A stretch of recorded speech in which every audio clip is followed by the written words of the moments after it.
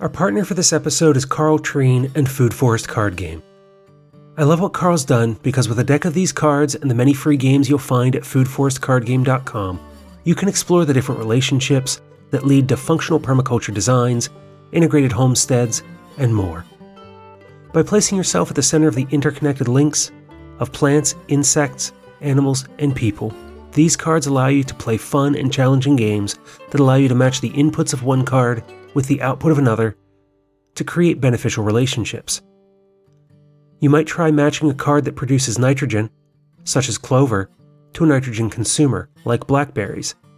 Or, if a plant needs a trellis, like grapes, you can search for a plant that acts as one, like linden. By matching up these relationships in different types of plans, players discover how to use the complex web of nature to their advantage, both in the game and in the garden. In addition to being a fun game, Food Forest cards are responsibly sourced. Every deck sold plants multiple trees. Food Forest cards not only offset their impact, but honestly improve the environment. Learn all about the many games you can play and pick up a deck of cards today at foodforestcardgame.com.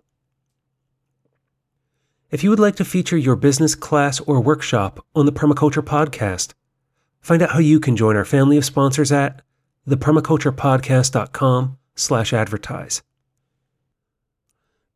We live in a world that seems ever more chaotic and outside of our control. From a global pandemic that is unlikely to be the only one we experience in our lifetimes, to devastating natural disasters exacerbated by climate change that leads to weather weirding and chaos beyond our ability to properly map or mitigate.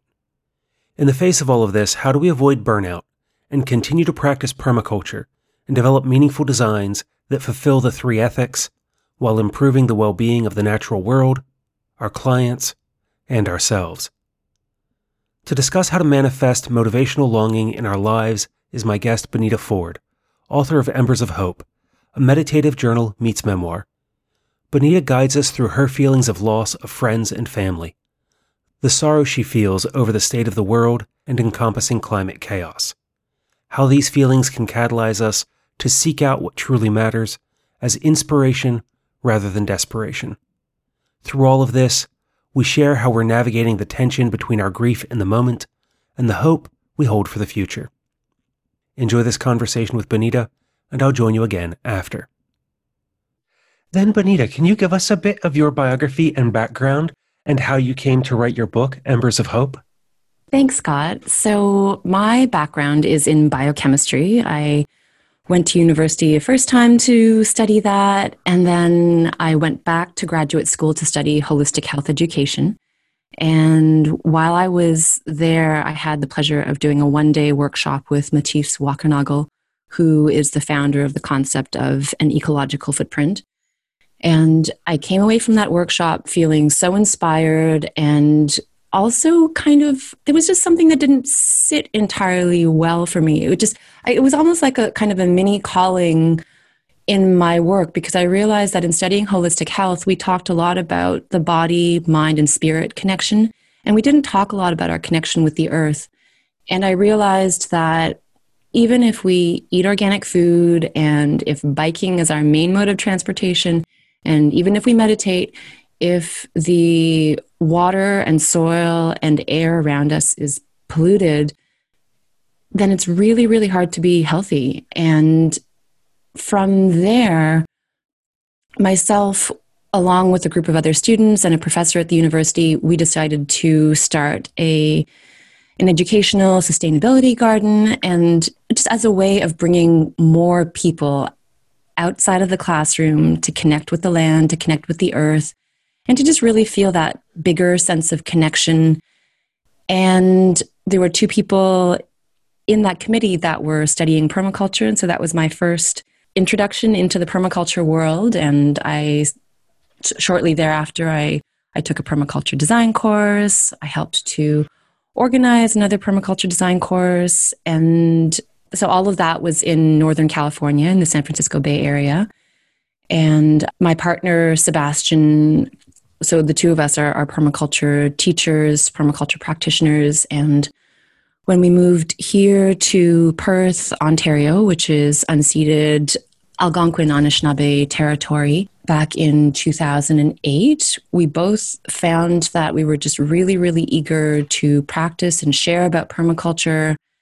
And there was a lot of interest in the community. So we started our own business. And in those early days, I was really, really most passionate about bringing the principles of permaculture and the design process to businesses and to organizations. And so just to really doing social permaculture design. And I also started studying nonviolent communication and practicing and teaching and sharing that. And so at some point, I kind of had a little bit of a little spark that was lit in me to write a book. And I thought that it was going to be a book on social permaculture and nonviolent communication and how we use that in our lives and how people could use that. And I wrote a table of contents and I tried to write the introduction 2 or 3 times and it just didn't click. And I wasn't on any deadline, and it was just kind of a project that I had on the side. And then at some point, a very dear friend was diagnosed with ALS, with Lou Gehrig's disease. And I think typically people who receive that diagnosis have maybe between a year and 10 years to live. And that was a really deep wake-up call for me. And just being with her in that process, in her healing process, in her dying process, that really shifted the way that I relate to death. And that also gave me a really powerful metaphor for how I want to live with the ecological crisis and the climate crisis that we're all facing right now.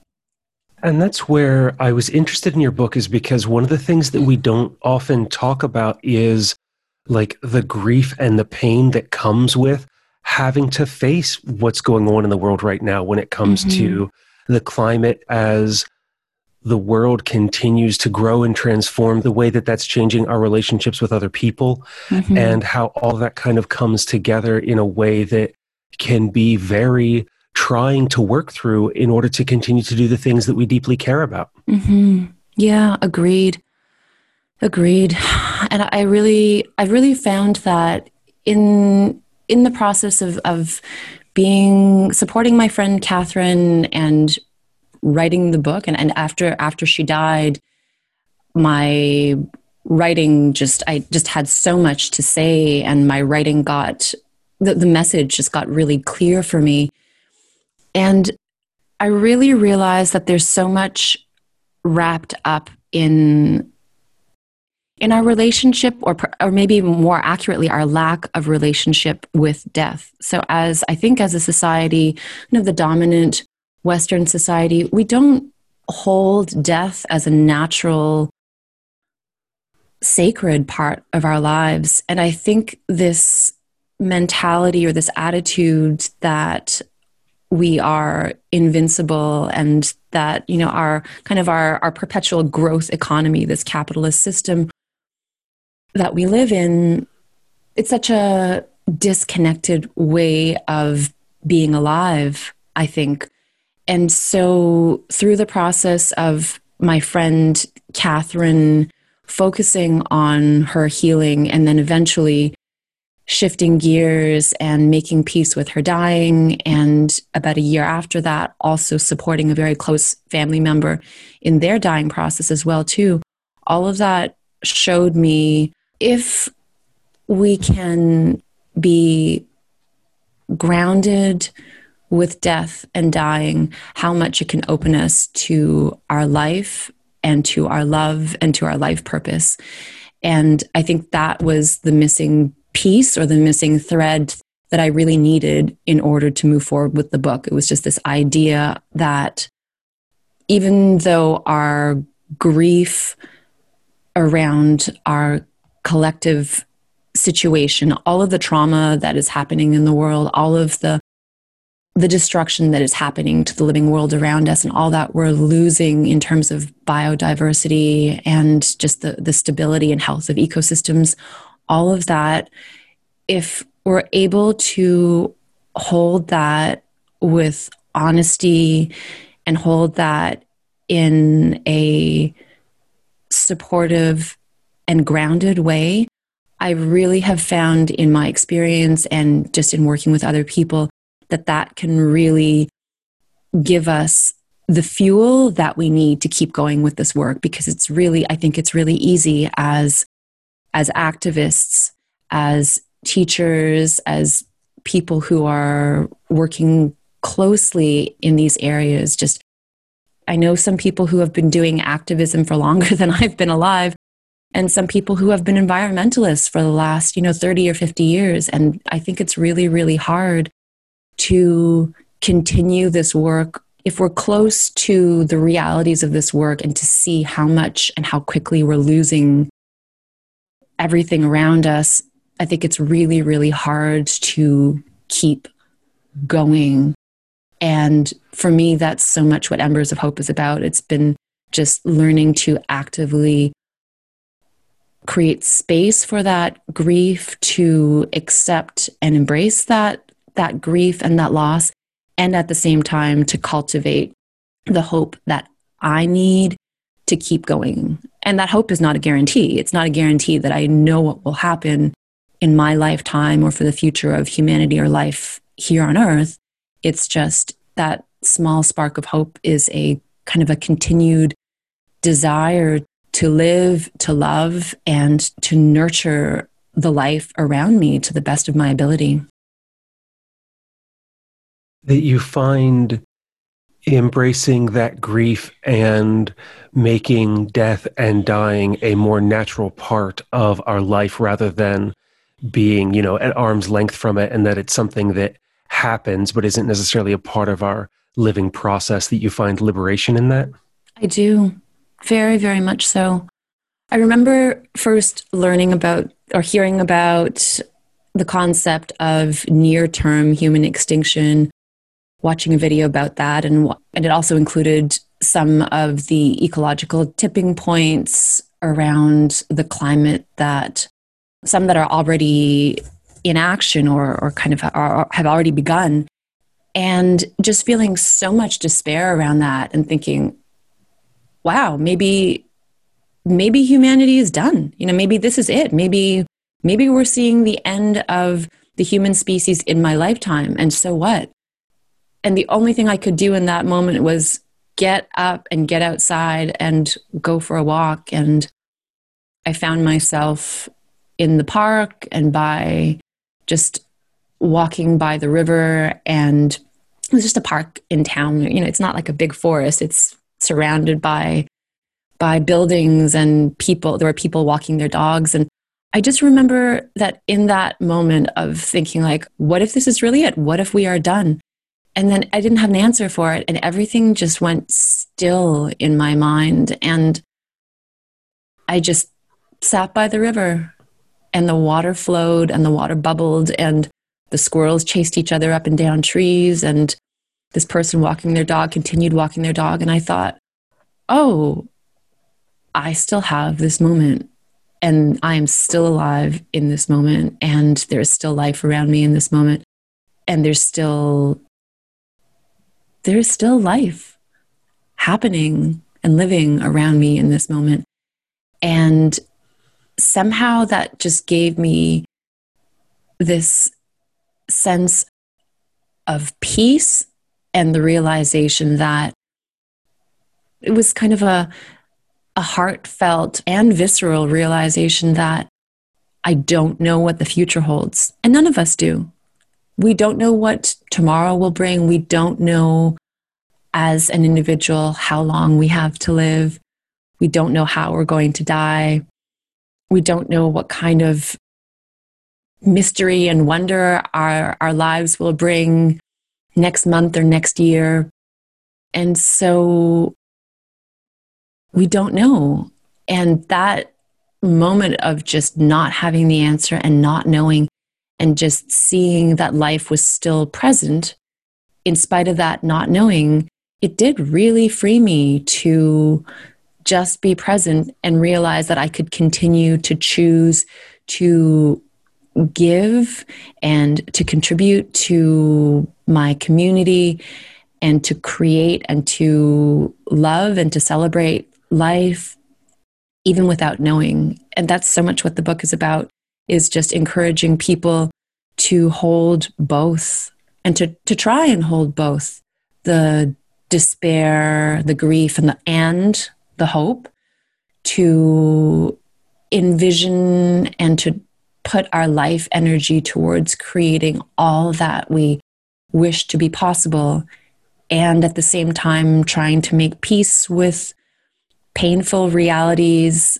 and to make peace with the end. And for me, there's so much spaciousness and possibility and power in that. There was something deeply, it was very spiritual. And it continues to be for me, to learn to make peace with death, because that allows me to put everything that I have into making a good life for myself and my community. So yes, yes, Yeah. it was very liberating. Well, and I think of an experience that I had. There were these two moments in my life where I felt very small and insignificant in the universe. And there was a time when I was a teenager, we were Boy Scouts, and we were in a boat a few miles from shore, snorkeling at night. And as we were getting wrapped up, laying on the deck of the boat and looking up, and it's just the field of stars above us, because there was no light pollution or anything. We could just see for miles and miles. You know, there was no horizon except for the sky above us. And in seeing that, recognizing and realizing that there were more stars in that field than were anywhere near me when it came to the people and life around me, and that each of those stars represented so much within the universe. And similarly, just a few years ago, standing out on a winter's night in the middle of a farm field, again, miles away from everywhere, and looking up and just seeing all those stars again and realizing that I'm just one person on one little planet in this giant, magnificent universe, and that even though what I may do in this life is insignificant against all of that, or the time that was before us, or the time that's yet to come, that it can still be this rich, beautiful, and bold life. Yes, yes, yes, yes, yes, yes. I love that. And it's where I find that what you're doing with your book, it gives a lot of different ways in which people can connect to what you experienced through kind of the introduction that you give us in memoir of what you've experienced. And then the way you walk people through just a lot of different exercises that they can engage in to reflect on these ideas, whether or not there's someone who's necessarily, would sit in a chair and meditate for hours on end, or would just be willing to pick up a pen and work their way through what you've shared with them. It was really interesting. When I started writing the book, I just wrote because I had this inspiration shortly after my friend Catherine died. And especially at that time, I didn't know where the writing was going to go. I didn't know what this was going to be. And so I just wrote and wrote and wrote. And as at some point I kind of stopped myself and looked back, and I had, 250, maybe 300 pages of writing. And I thought, ooh, this is a lot of material. What am I going to do with this? And I just didn't know what format and how to put it all together to have it make sense. I really wanted it to be a journey for the reader, something that a reader could make sense of, and for it to be meaningful to someone else. And I realized at some point that storytelling, that sharing from our personal experiences, that sharing from my personal experiences, and just some of the things that I've lived, and some of the moments that I've cried, and some of the moments that I have been just brought to tears out of gratitude and awe, that those very full moments can really speak to people in very deep ways, and maybe even help to catalyze people on their journey, maybe in ways that they weren't able to.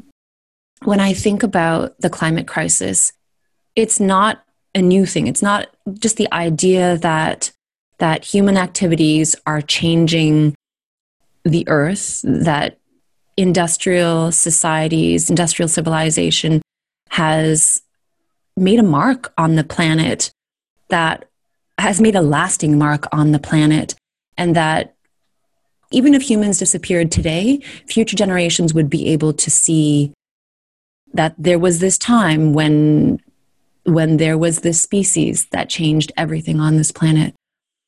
And when I think about all of that, like, none of this is new. So the science isn't new. The science has been around for decades, and the solutions are all there. You know, I think about the Drawdown Project that Paul Hawken founded, and the book that they released, I think it was maybe a couple of years ago. The solutions are all there. We have them, and it's about us individually and collectively choosing to change the way we live and to change the way we fundamentally see our relationship with the living earth. And so for me, it's not for a lack of knowledge. It's not for a lack of solutions. It's something that's deeper than that. And so for me, sharing stories that somehow touch us more deeply, maybe beyond what we can express in words, and also guiding people through their own experiences, through their own reflection. So in the last part of the book, because my stories in the book are not just they're not just educational, they're not just for the sake of educating people. They're hopefully for the purpose of inspiring people to do something differently in their own lives and to take more impactful action. And so the last part of that book is inviting people to design, to use permaculture design thinking, to be intentional about how they live, and to think about and consider what needs are being unmet in their own lives and what needs are being unmet in the communities and in the world around them, and how they could create more meaning in their own lives by taking better care of the life around them. And so fundamentally, my hope for this book is that it catalyzes change and that it catalyzes action for people. And that's one of the pieces that I keep returning to, is that we have all the solutions that we need. Yes. We have all the information. We have all the technology we could want. It just requires a personal and political will to see those changes in the world. And even though I fear that we only have maybe a decade or two left to make some really fundamental changes to the way that we live and the world operates, that at the same time, we're still in this period of transition where people want to see examples of, how do you live like this? What does it look like if you're used to being a 2-income, 2-car family to move to 1 income or 1 car, or maybe 1 income and 1 car? How do we go from where we're currently living to a place where that kind of option is a possibility? Mm-hmm. And in doing those kinds of things, that those of us who can show those examples, you know, we're still there at the forefront, kind of hacking away into the jungle of what it's like to live like this. Well, there were 3 things that really jumped out in what you just said. And one was the personal and the political will. And I just really want to highlight both of those things, because I think we sometimes can point the finger at individuals, or we can point the finger at governments. And I think the nature of this crisis is that it's going to take both individual and collective engagement and change. I think it's going to take everything that we've got on all of these levels. And the other thing that you said, that we might only have a decade or possibly 2 left to make the changes that are necessary before we see irreversible, catastrophic climate chaos. And that brings me back in my heart and in my mind to my friend Catherine's diagnosis. I also volunteered with the local hospice here for a couple of years. And I've seen that with some people when they receive a terminal diagnosis, it can be a very empowering wake-up call. It's not pleasant. It's not comfortable. It can be terrifying. We can have moments of feeling just absolutely petrified. And at the same time, it can kind of help us let go and peel away the layers of all of the crap in our lives that don't really matter. Because when I've been with loved ones and friends and people in the community that were dying, they weren't worried about their second house. They weren't even worried about their first house. They weren't concerned about worldly affairs. It was more about relationships and people and being present and having gratitude in that very moment. And so for me, when I think about the IPCC coming out with their report saying that we basically have a decade left to make these changes, to me, that's terrifying. And I think there's also tremendous potential behind that. So if we really take that wake-up call, we could use this. We could use this in a really, really good way. And then the third thing that I thought about just from what you said, so I think about Joanna Macy and her work, and she has said that in this time, what she calls the Great Turning, there are kind of three kinds of roles for us. And one is stopping the damage. So just stopping. So people who are putting themselves, their bodies on the line and saying, no, you are not cutting these old growth forests.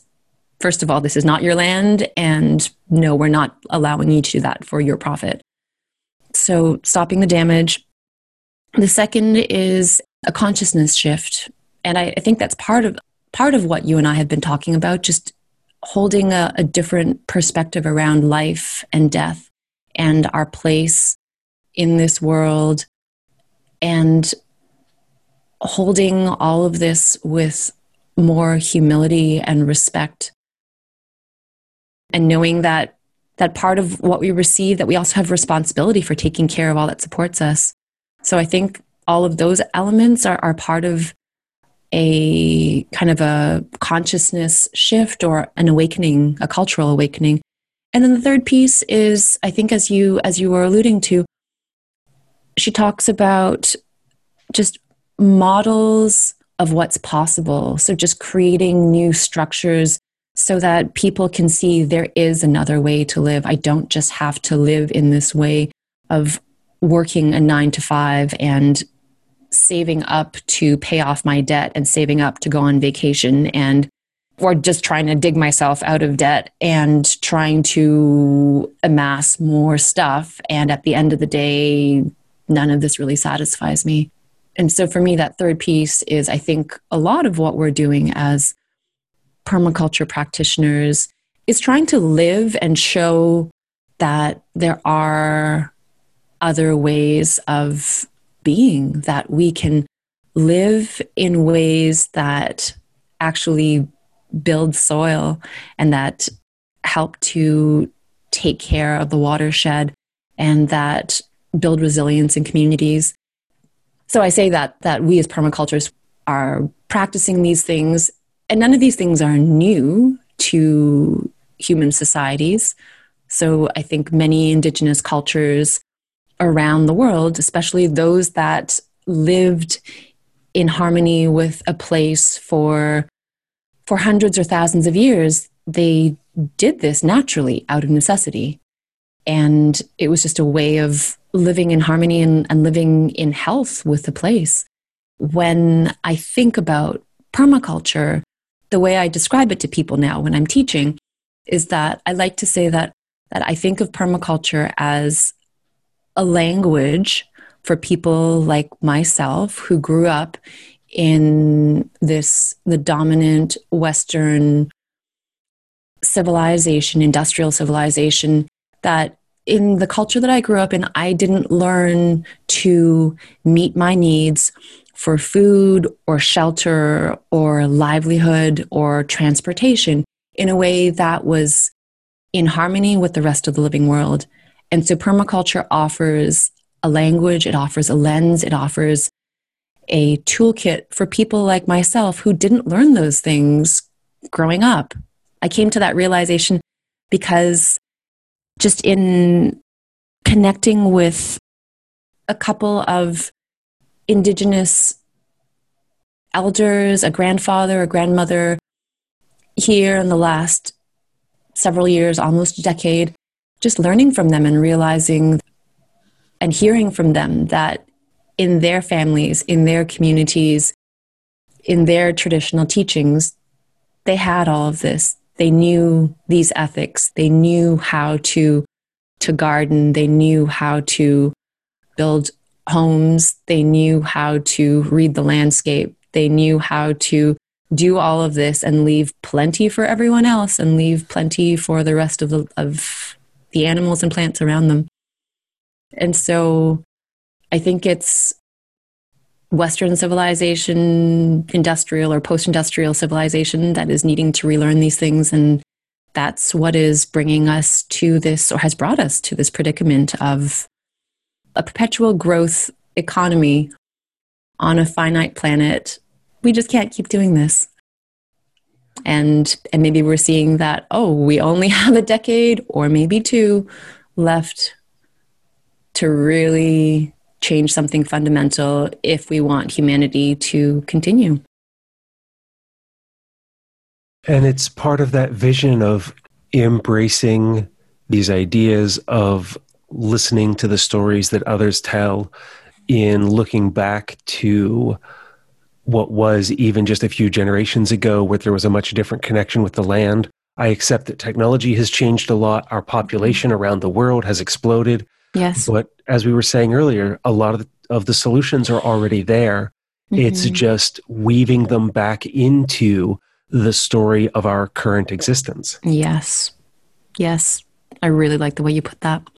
And I think about, my grandfather was that paragon of like American individualism by being a farmer mm-hmm. and having this land and caring for it, and the idea of all these skills. But I remember the way that my father would tell the stories of my grandfather. If the plow broke, he still had to call somebody else to come in and repair it. He could do certain things in a sense of self-sufficiency. Mm-hmm. But the more that I've explored these different pieces, it's where the social permaculture becomes so important to me, is that mm-hmm. we can't really be self-sufficient or self-reliant in the mm-hmm. way that our modern myths or legends might tell us that we could be, mm-hmm. because we still rely on other people and society in order to live a rich and full life. I think that is such a powerful insight. I think it's so simple and so true.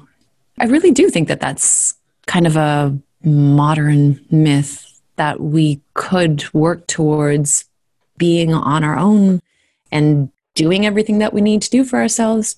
And in reality, I think most of us, perhaps all of us, came from traditionally, if we think back to our grandparents, our great-great-great-grandparents, did any of them not live in community? Did any of them not rely on a community of people that supported each other, that shared skills, that shared resources, that shared knowledge? I don't think so. I think you're absolutely right. And I do think that the piece around social permaculture and just really, just like presently with COVID, so even before the lockdowns happened here in Canada, I was reading in the news about what was happening in Italy and just how the hospitals were overwhelmed. And I was really, I don't think anybody knew what was coming. I don't think any of us knew what to expect. And I was, I think, worried and scared and anxious like so many people. And so especially when we kind of were in that tightest part of the lockdown for a couple of months, was that it was people, it was local people in the community that reached out to take care of each other. So yes, here in Canada, there have been programs to try and support individuals and small businesses financially. And I am very, very grateful for all of that social assistance. And ultimately, what I got a glimpse of in that time was that it was my neighbors that, when we were in quarantine for 2 weeks, it was our neighbors that checked in on us and just texted us. And it was friends that called, and just seeing the mutual support groups that were forming on Facebook and people volunteering to pick up groceries for elderly folks that couldn't leave home. And so I do hope for change on so many levels. I do think that as individuals, we can make a lot of personal choices and personal changes. I do think that we can also demand of our governments to do more and to do differently. And I'm also not holding my breath for governments and institutions and for corporations to get it all sorted out for us and to save us, if you will. I think in this period with COVID in this last several months, what I am really seeing is that it's grassroots community and real relationships that are ultimately going to be what supports us. And that's where I really want to invest the most. Maybe it's like in the garden, that it's just kind of back to the soil. That really, ultimately, if we want to encourage healthy plants, that ultimately that starts with healthy soil. And healthy soil building can be as simple as well as a complex process. Community building can be similar. And I do think it's worth our efforts to put our energy into the relationships around us, especially with our neighbors. Rebecca Solnit, in her book, I think it's called The Paradise Built in Hell, she went around the world researching and talking with people. So, for example, she spent a lot of time interviewing people in New York City after 9/11, and she went to New Orleans after Hurricane Katrina. She said that from her research and from talking with people on the ground, that really in times of crisis, it is the people in our closest vicinity that are going to be the ones that help us. And there is sociological research, and in the places that she visited, there was an overwhelming movement for people to give and to support one another. That there were more people giving and sharing and opening up their kitchens and opening up their homes and sharing supplies. There were more people doing that than there were people that were hurting others or stealing. And so I guess back to that, that myth of self-sufficiency, that I really think that it really behooves us to invest in this story of togetherness, of collective co-creation. Maybe it's a story of us learning to be more like the soil, learning to be more like mycelia, learning to be more like this collaboration of life that makes all of the life stronger, and that makes the whole community stronger. I never know where interviews are going to go. We start these conversations with a kind of a light outline of knowing where we'll begin and where we'll end, but everything else just emerges in that liminal space between us in a conversation. And I'm thankful for that space in conversations like this because of all the things that we can touch on. And I really am glad that you joined me today, Bonita, to add your voice to the conversation of what it means to practice permaculture in this moment, from embracing the grief and understanding our role and the natural cycles of life through to the catastrophes that we have, as well as both our role as individuals and as community members in being examples and creating the change that's necessary so that we can still live joyous, bountiful lives. I always like to leave a few minutes for final thoughts. So do you have anything else you'd like to share with us before we draw this interview to a close?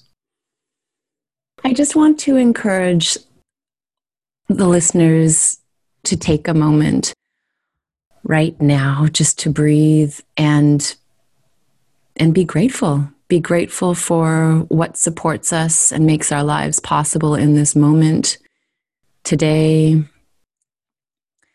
And with that gratitude, to extend some of that goodwill out to the life around us, to our neighbors, to a stranger, to the land, the water. So thank you, Scott, for having me with you today. I've really, really appreciated and enjoyed our discussion today. And I'm delighted that you would join me for this interview on the Permaculture Podcast. But in this last moment, before we say goodbye, where can people find you and your book? So my book, Embers of Hope, Embracing Life in an Age of Ecological Destruction and Climate Chaos, folks can order the book on my website, and the website is embersofhopebook.com. And I also want to let folks know that I had a crowdfunding campaign, raised money to provide free copies of the book to low-income activists. So if there are Black, Indigenous, people of color, folks who have not experienced privilege in some way in this system that we're living in, that have experienced oppression in the system that we're living in, and that are interested in the book and that cannot afford to buy the book right now, we have raised funds to provide free copies of these books for activists like you, perhaps. So please go to the website and ask for a book, and I would be happy to support other folks who are doing this amazing work. So thank you. And I'll make sure to include links to all of that in the show notes. So thank you, Bonita, for joining me today and having this conversation. Thank you, Scott. And that was Bonita Ford. Find out more about Bonita's work and the book Embers of Hope at embersofhopebook.com. When you find yourself in a moment of grief, how do you foster hope? Let me know. Leave a comment in the show notes or get in touch. show@thepermaculturepodcast.com. To go along with this conversation, I have a bonus episode available for Patreons, which features some of the processes I go through to ground myself in chaotic times. As a Patreon supporter, you'll receive those bonus episodes, early access to ad-free episodes, a monthly Ask Me Anything, and much more. You can subscribe month to month or for an entire year at patreon.com/permaculturepodcast. I continue to explore the permaculture pit and how each of us can move through a period of inspired uncertainty as we embrace permaculture design and apply these ideas to our lives. If you find yourself in this place and are looking for the resources, opportunities, and ideas that can help you take your next steps, I'm here to help. You can schedule an informal meandering with me to discuss whatever you're working on at calendly.com/permaculture/meandering. If you're working on a permaculture design, homestead, or other work and would like me to bring my decade of experience and knowledge to your project, you can schedule a consultation with me at calendly.com/permaculture. Finally, if you'd be interested in a workshop on storytelling for design, please get in touch and I'll add you to the mailing list for this upcoming class. show@thepermaculturepodcast.com. Until the next time, spend each day holding space for your feelings while taking care of Earth, yourself, and each other.